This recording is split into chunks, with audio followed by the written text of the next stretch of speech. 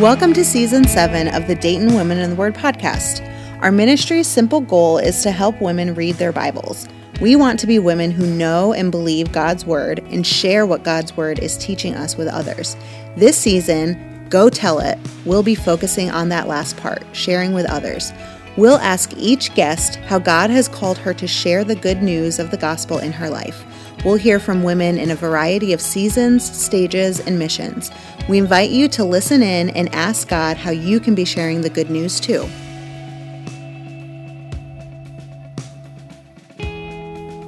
Have you ever struggled with a particular Bible study tool, or even more than one? If so, on our YouTube channel and our website, we feature At Home in the Word videos that go over the what, why, and how of each of our Bible study tools. You can visit DaytonWomenInTheWord.com/videos to view them.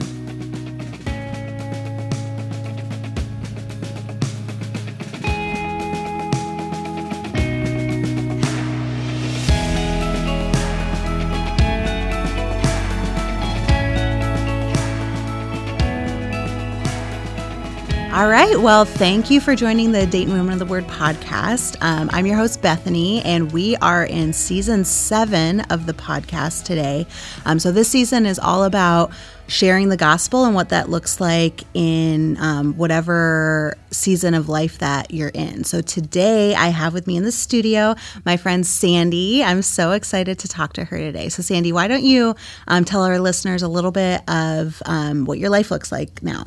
Yeah, so I am married to my husband, Caleb. We've been married almost 6 years. It'll be 6 years by the time this airs, so I can just say 6 years. And we have lived in the Dayton area. We live in Xenia for our whole marriage, except for 1 year. We moved to Indiana for a year. But I am right now a social worker at Dayton Children's Hospital, and I also have co-founded a nonprofit in Xenia that helps women who are in need of emergency housing and are struggling with substance abuse. And then I adjunct at Cedarville, and I fill my life with lots of different things. So it's a very busy season, but it's a good season right now. That's awesome. So why don't you tell us a little bit of what the gospel means in your own words? Yeah, so I feel like this has changed as I've gotten older. So when I was younger, and I mean, I think this is probably true for most Christians, but it has become deeper, and even just as I've become involved. So the nonprofit that I mentioned earlier is called Her Story. And so even since that has opened and we've had residents and clients come in and they live there for 30 days to 3 to 4 months, even just in that short period of time that we've been open, it has changed. I feel like it has become much more real, and that is probably the closest I've been since high school. I went to a public high school, of being around non-Christians. So like even in my work environments, I tend to have coworkers who are Christians, or right now I work third shift, so I'm by myself unless I'm in the emergency department. So you just talk to yourself all night. I do, honestly. It's wonderful. So it is probably the most real situation I've been around to share the gospel, and it is faith-based, so that makes it easy to do, but in the same sense, we still don't want to push anything on anybody, but love them intentionally and well. So I say all of that to say, like, in my relationships that I've been able to build with them, it really is about sharing that, like, God has forgiven all of our sins, and, like, He has given His grace abounds for all of the sins that we have done, and that I think there's a fear that I've noticed in women who have not been exposed to the gospel before, that their sin is too much, or that it's more than what I have done. And so even sharing with them, like, hey, I get that where you've been, and I thank you for sharing that with me, but I want to let you know that I am not better than you. My sin is not better than or worse than yours, that it is just as bad, and I'm just as in need of grace as much as you are. And trying to help them in some small way understand that has been probably the biggest impact. So, like, clinging to verses and helping, like, share that whenever the time is right, I think is really important to let them know that, like, that is ready for them when they are ready to receive it, and just the peace that they will have in the arms of Jesus and forgiveness of their sins. Yeah. I love that you mentioned it kind of not like morphing, but developing on this kind of continuum since you've known the Lord, because I really resonate with that. I also, grew up in the church, and it's so interesting how your kind of suppositions, things that you never necessarily were even directly taught, influence the way that you perceive the gospel or even like God's character.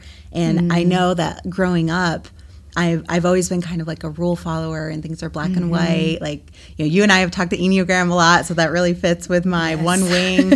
And just kind of realizing, through deeper study of the word and deeper like looking at, how did Christ actually live his life? There are certainly black and white issues in Scripture, but then there are so many things that are much more fluid and gray. And, when we're dealing with our broken world and broken people, it's helpful to, I think, remember that. Yeah, absolutely. And I think even just as you're saying, like, I grew up in the church as well, like growing up, that's kind of all I knew. And so being able to have the opportunity to build into people's lives in an intentional way has been really valuable for me. But I also have realized, even just over the past year, like my relationship with the Lord has grown exponentially by like being held accountable by the church that we're attending now. And I don't know that I've ever taken my relationship with Christ as like serious as like pursuing him in the past year as I do now. So what does that look like for you? How did you either come to know the Lord? Sometimes I struggle with that question because I don't have like a pinpoint story, but how would you describe, coming to know the gospel for yourself? Yeah, I mean, just like how I've grown to like the gospel in my own words, it's very similar. Like I'm similar. So I was very young when I accepted Christ and like realized that I needed a savior and that I wanted to spend eternal life with him. I think when I was younger, it was like I was also scared of going to hell. So I was like, oh, well, this is what you do. This is important, and I want to spend, like, Jesus sounds like a pretty good dude. Like, I'm pretty sure I got saved like numerous times. Yeah. Right. Yeah, church camps are my favorite. And I worked at church camps all growing up too. I do love and have like a genuine heart for camps. It's a wonderful ministry.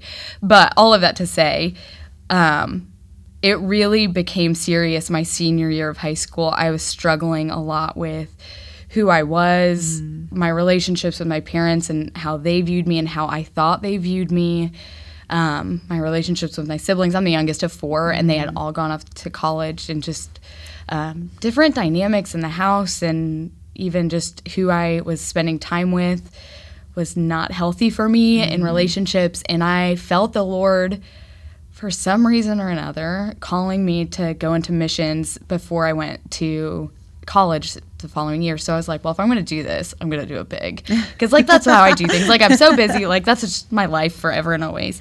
I blame my mom for that because she always told me as a kid growing up, and she denies this, but she says you can sleep when you're dead. And I'm really having to retrain myself because that's not very healthy. But not sustainable. Yeah, not sustainable. But that's the lie that I've been living for the last 28 years. So that's fun. But so doing things and like feeling that calling to do something and doing it in a very intentional but large, Sandy type of way, I decided to start Googling missions internships in Africa. And I was approved to go to South Africa with 24 other adults, like college-age adults, and for 3 months. And my parents just said, okay, you're the youngest, bye. So you'll be fine. Yeah, so I left the week after I graduated high school, and I came back the week before I went to college. So that was my summer. And that, though, was very foundational in knowing Jesus as like a personal savior, and that we were out sharing the gospel, and like we did HIV education and AIDS education and stuff in the hospitals. It's also found out where I wanted to be a social worker at was in that internship. But it was just so neat to see. That was the first time I think I had really been told, like, you're going to share your faith to this group of people, to these kids, to these adults in a very relationship building way, because we were there a longer period of time we were able to do that. And so I was really thankful for that. Fast forward a couple years, I mean, I think it's been ups and downs of me taking my relationship with the Lord seriously and being apathetic towards my relationship with Christ, and knowing that I'm saved, and I, even though that means that if something happens, like I'll spend eternity with Jesus, that doesn't mean I don't have a responsibility to do things now and to get to know him better. And that's what he wants. He wants us to love him and know him better, and to obey his commandments and follow them, and to strive to share that with other people and love other people well. Yeah. What you just said about, having those ups and downs, in your faith. I'm currently studying Hebrews with some girls at school, and we're in chapter 11, which, is like the Hall of Faith. And so the first few verses that we camped on in last night's like homework, I guess, talk about Abel, where it mentions Abel and how, he was known because of his sacrifice, his like generous giving. And then Enoch, they mention how he was just like steadfast in the faith. And then who was the last person? Oh, Noah. I think they were talking about his obedience, and like the application question was, which of the three do you feel, you most either resonate with or whatever? And I was like, definitely the steadfastness of Enoch, because I feel like steadfastness in my walk with the Lord, there's been times where it's like been like amazing, or like even in different contexts, like, we were talking about biblical integration at work yesterday, because I work for Cedarville too, and I was like, getting on soapboxes and like low key, preaching, except not preaching because I'm a girl, but hardcore. But then how also easy is it for me when I'm at my other workplace, and it's just as easy for me to fall into the cycles of gossiping or like complaining, and I'm like, steadfastness, that would be cool. Absolutely. And I want to be known as somebody who's like consistent no matter where I'm at. Like,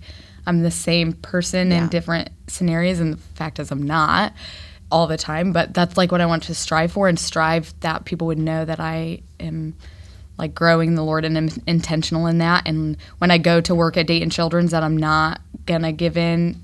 I will, but I will strive to not like give into the temptations that I have of complaining and just feeling burnt out. And so I take it out on my coworkers in the emergency department, or I snap at a parent, or for whatever situation that's in. Like, I want to try and be known as the same patient, kind, loving person that Jesus would want and calls us to be, no matter what scenario I'm in. Yeah. But that is so. We've talked about how your life right now, your big season is kind of divided into some smaller seasons. So how do you feel you've seen the Lord leading you to share the gospel in those different like sub-seasons of your life? Yeah. So because of the different areas that I work and am involved with, it is very different in each place. So in her story, it's different because we start providing assistance in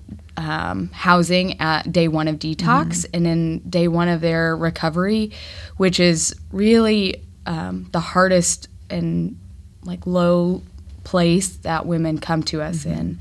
And they're not only hurting emotionally, they're hurting physically. Their bodies are tired and sick, and they have headaches, and they also are very emotionally traumatized, and they are coming with a lot of baggage. And so in that area, and it really, I feel called to love them well by meeting their basic needs, like Jesus did with the Good Samaritan. He bandaged up his wounds, he paid for his medical bills, and we're going to do those same things, and we're going to meet those and show them that we don't just care about them knowing Jesus and accepting him, we really care about them as a whole person. And so as they are going throughout their recovery at her story, it is interesting to see kind of their development of their own faith, starting from a very little seed and seeing that. And they know from day one that we love Jesus and we're faith-based, and like we encourage them to go to church. But I think they come into that with a preconceived notion that we only care about that. And as they see and they start to build trust with us, that that's not the only thing that we care about them as a person, and that we believe that God has called them to a life a different life, and that they're worthy of love, and that love is only filled by Jesus and what he's done for us. And it's just really cool to see how the Holy Spirit works in us and like starts to work in them and in the house to draw those women closer to him. At Dayton Children's, it's different, and I'll kind of talk about it with work with, I think, the patients that I see, just because I have felt led more recently to speak truth into their lives. So at the hospital, I'll see anything in crisis. So those might be kids who are dealing with suicidal ideation or depression, anxiety, coming in from foster care, any abuse, sexual or physical abuse or neglect, parents who have recently lost a child. I mean, those are kind of all the things that we respond to. And in the middle of the night, it seems like it's even more in crisis because you should be sleeping if you're a normal functioning person. So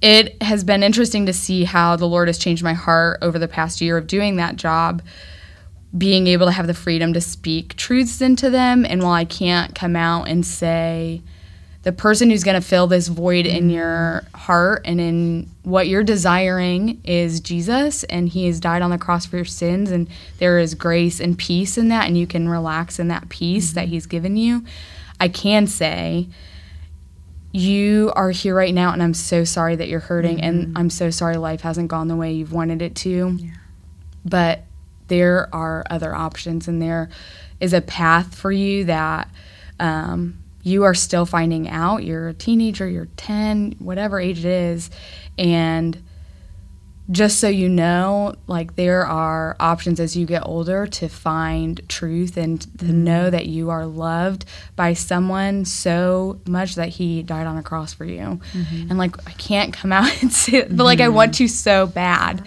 right? Like, those are the things that I want to say to them when they're hurting and crying, and but letting them know that they are loved deeply by someone. And that a lot of times I feel like God uses me to show them that, even in that brief time that I'm with them in the hospital, to help them feel valued and to feel worthy, and to know that we really aren't worthy of love, but like, he loves us anyways, and he uses people around us to show us that. And that we're not just worthy on our own. Like, we don't deserve that, but yeah. And then like, encouraging parents to speak that truth into them too. Like, it's okay to tell your kids that, and to give them grace when they don't deserve it, and to be patient with them when they don't deserve it, right? And at Cedarville, it really is encouraging the students. So I teach group dynamics right now in the social work department, and it is interesting knowing that I was there just a few short years ago in like the same situation, but helping them to strive to see that the world is much bigger than where they're at right now. And also giving them grace, because I was there years ago in the same situation, not understanding any of what is going on in the world and the brokenness that is happening, but helping them know that you're going to see it, and so give yourself grace as you're learning to know that you don't know all the answers, but also, like, go into the brokenness. Like, God is using you and can use you right now where you're at to start restoring the brokenness in this world and to bring people to him. Yeah. So I think some of the stuff you said is like such a great reminder. You know, I think a lot of times, maybe it is because, you know, we're finite beings, and like a lot of us are wired to like want the right way to do stuff, or the best way to do stuff. And so there's all this argument in different Christian circles about the whole, you know, do you address the physical needs first or the spiritual needs? Because obviously the end goal is the spiritual. Right. And so you also, I think sometimes we're so limited in our focus, we just see the one opportunity in front of us. And so there can be this pressure that like we place on ourselves, you know, if we're not bringing a person to Christ, you know, we failed. And I think, you know, there's so many, it's not a which one is better? Why does it have to be either or? Why can't it be both and? Right. And then also just that reminder of, I think it's Paul that talks about like, this person planted and this person watered. And so, while the one season of your life, you're not as allowed, at your workplace to share the gospel, that, hopefully that 10-year-old, in a couple years, they'll remember that seed of like, somebody told me that I was valued. And, yes, we're all called to share the gospel, but how that's shared is probably going to look different at every situation. And we're just called to be obedient in sharing that. And so instead of placing all this pressure on needing to know the Romans Road verbatim every time you interact with somebody, sometimes it's just like a kind word. And I think something that I share with my students, because I also, work at Cedarville, which is such a blessing to be able to walk alongside people in a healthcare field as they are believers, and how does that intersect, but just, reminding them that, you may wind up at an institution that's more faith-based and faith-friendly, and that's awesome, but you may not. And, the neat thing about spending more time in the Word, which is, one of the whole premises of Dayton Women in the Word, we want women to be in their Bibles, is that's going to come out. So while, you have grown in your faith, your ability to articulate some of those, doctrinal beliefs without, attaching a chapter and verse because you're not allowed to in your workplace, that comes out. Scripture talks about like out of the abundance of the heart, the mouth speaketh. So, encouraging those in your circle and those in your influence that there are going to be ways to share the gospel when you aren't able to use the words that you would prefer to. Yeah, I mean, that is like resonates with me so much right now, because it's so true. Like, as I have like dove deeper into the Word and really done my homework, even when I don't want to, in different studies, and I've taken the time to put it in, it's so true. Like, I feel the Spirit working in me more at my work, and I do have more freedom than I did in my previous job to share my own thoughts and opinions, which is freeing. But I also think God just used that as a season, and like knowing that I was going to have the opportunity to do this at the hospital now, and be able to share that. And I think it's freeing to take, like, we're not winning anybody over. We're not like responsible, I think, for whether or not they're saved. We're responsible for sharing the love of Jesus and sharing like what he did for us and how that's impacted our lives, and doing that in a way, meeting them where they're at that time in their life. I know we talked a little bit about barriers, when they're tied to a particular workplace, but are there any other barriers that you feel like you've kind of had to deal with in the different ways that you've been called to share the gospel? Yeah, absolutely. I mean, I think the biggest one is just hurt that people have experienced in the past, and through churches or people who have said that they are doing their ministry in the name of Jesus and have been really hurtful. And I see that mostly at her story with the women who have come through. And it makes me really angry, actually, knowing that people are hurting others and they're saying that they love Jesus. And it's hard, though, because you're still trying to show them. And one of the ways that I feel like I get past that is letting them know, like, here in this house, you're not going to be treated that way. No matter, like, if we loved Jesus or not, just so you know, we're doing it because of that. But we are never going to treat you that way. This is a safe place for you, and that if you need time to heal from that, know that this is a safe place to start that. And I mean, I also think it's hard too, because there is a lot of manipulation and trauma that has come with women who enter and come through our doors to live with us. And I say us, I don't live there. We do have people that live there, but I don't. I just go there. But that when they walk through our doors, they are carrying trauma even that stems back to childhood. And so their development really has stopped when that trauma began. So I'm not talking to a 33-year-old woman who is homeless and has lost her kids to children's services and who has been struggling with substance abuse the past year. I am talking to a woman who is 10 years old, who has been raped by family members over and over, not believed by her parents, no intervention was had, and she is coming into us with all of that, and she wants to believe in hope. She wants to believe that things will get better, but it hasn't over the last 30 years. Yeah, the evidence isn't there to support that. Right. Like, I want to believe it, but... Yeah, and so it's hard to, show her that, you are here now, though, and I think God has put you here now to start building that hope back up and to start building that hope, not just back up in people, because people will let you down over and over and over again, but God will not. He will be there and to pick you up and to show them to have eternal hope, not just hope in things or in their kids or themselves, really.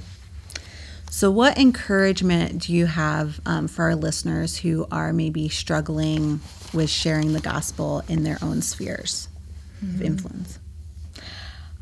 Well, I think something that you said earlier is probably the most helpful thing, and I didn't think about it before this, but honestly, getting in and diving into the Word myself I feel like the Holy Spirit has used that to open doors to share with others. And I think it starts to, I'm a big proponent of just getting to know people and living life with them.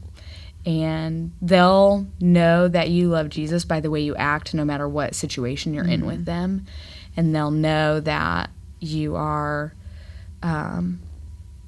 consistent and faithful to that. And I think that can be really powerful to someone to see whenever they haven't necessarily had those types of relationships in the past.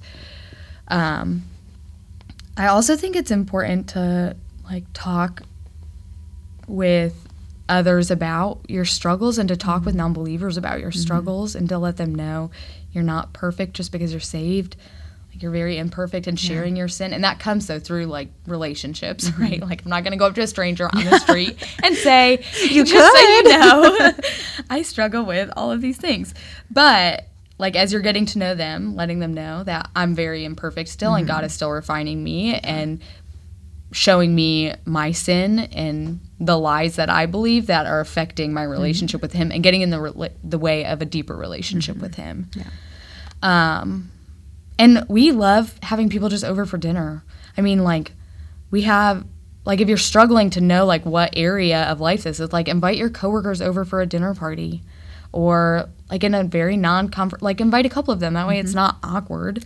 And, just the two of you or, the four of you or whoever it is, invite multiple people over and, have them into your space and invite them into your life in ways that are maybe foreign to them. Isn't it crazy how the enemy can just whisper even those small little lies that keep you from doing stuff? Goodness, yes. I was, I bought this house last summer and I was all I'm all about community, our church, Sandy and I go to the same church, very, very much about being in the city and for the city. And I'm I've barely met my neighbors. So towards the end, it was starting to get cold by this point. So I'm going to, work towards this, but I got really convicted.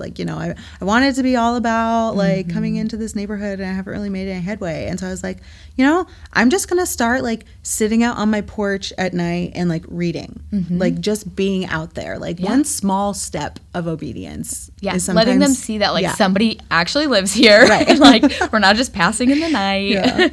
Yeah. I think, and it's really cool because we do know our neighbors to one side of us, but the house next to us has been abandoned for literally 8 years and people just moved in. So now it's interesting to see okay, and we don't live in Dayton, like I said earlier, but it's still no matter where you're at, no matter what city you're in, be for that neighborhood, for that city, for that subdivision. And I'll also say, just as an add-in, I think that being in those spaces, you're going to see the hurt that they have too, and how you respond to their brokenness, I think is really important. Yeah. And whether that's brokenness of poverty, of abuse, of neglect, of domestic violence, of whatever it is, I would just encourage you all, like, as you're building those relationships, you will see that brokenness, just like they'll see in us, and as we're vulnerable with them to share our brokenness. I hope and I pray that they will learn to be vulnerable and just know and respond in a gracious way and in a way that listens and lets them know that they're heard. As our time kind of winds down, what kind of last thoughts would you like to share with our listeners? Or, where do you, we've talked a lot about, what Scripture says about the gospel and loving on people, but are there any specific passages that you wanted to highlight before we kind of close out? Yeah. So I think for, like, as you're sharing, and I didn't mention this earlier, but as we're, like, leading women to the gospel at Her Story, we really encourage them to read, and they do daily devotions, and some of them don't like it, but, like, that's what we do. But to read the Psalms in alignment with the Gospels, because you're seeing the brokenness and the hurt and despair in the Psalms and the hope that Jesus has brought to, like, give us freedom from our sins and forgiveness for our sins. But I think a couple of passages that I just really have been diving into recently, I'm studying 1 John, so I have obviously loved that. But I really like 1 John 5 and just the way that it talks about the gospel and how, like, he has come to give us eternal life, and that's through his son. And it's just, like, so clearly laid out.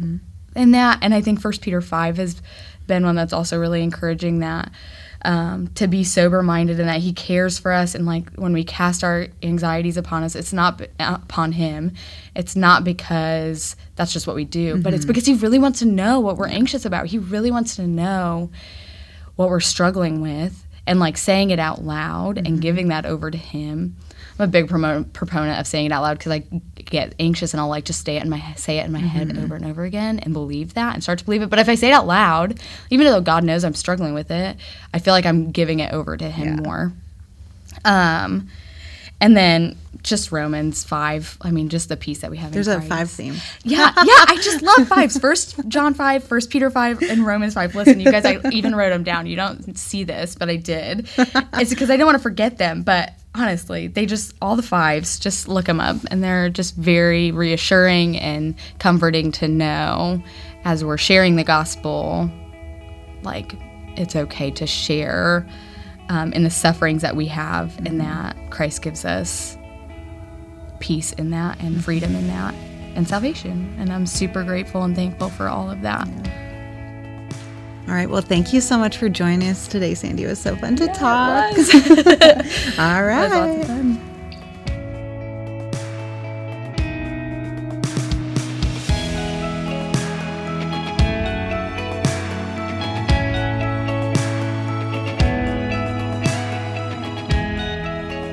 Not sure where to start studying the Bible? We have reading plans on our website ranging from 5 weeks to 23 weeks, in addition to all the materials for our past summer studies. Visit DaytonWomenInTheWord.com/reading plans.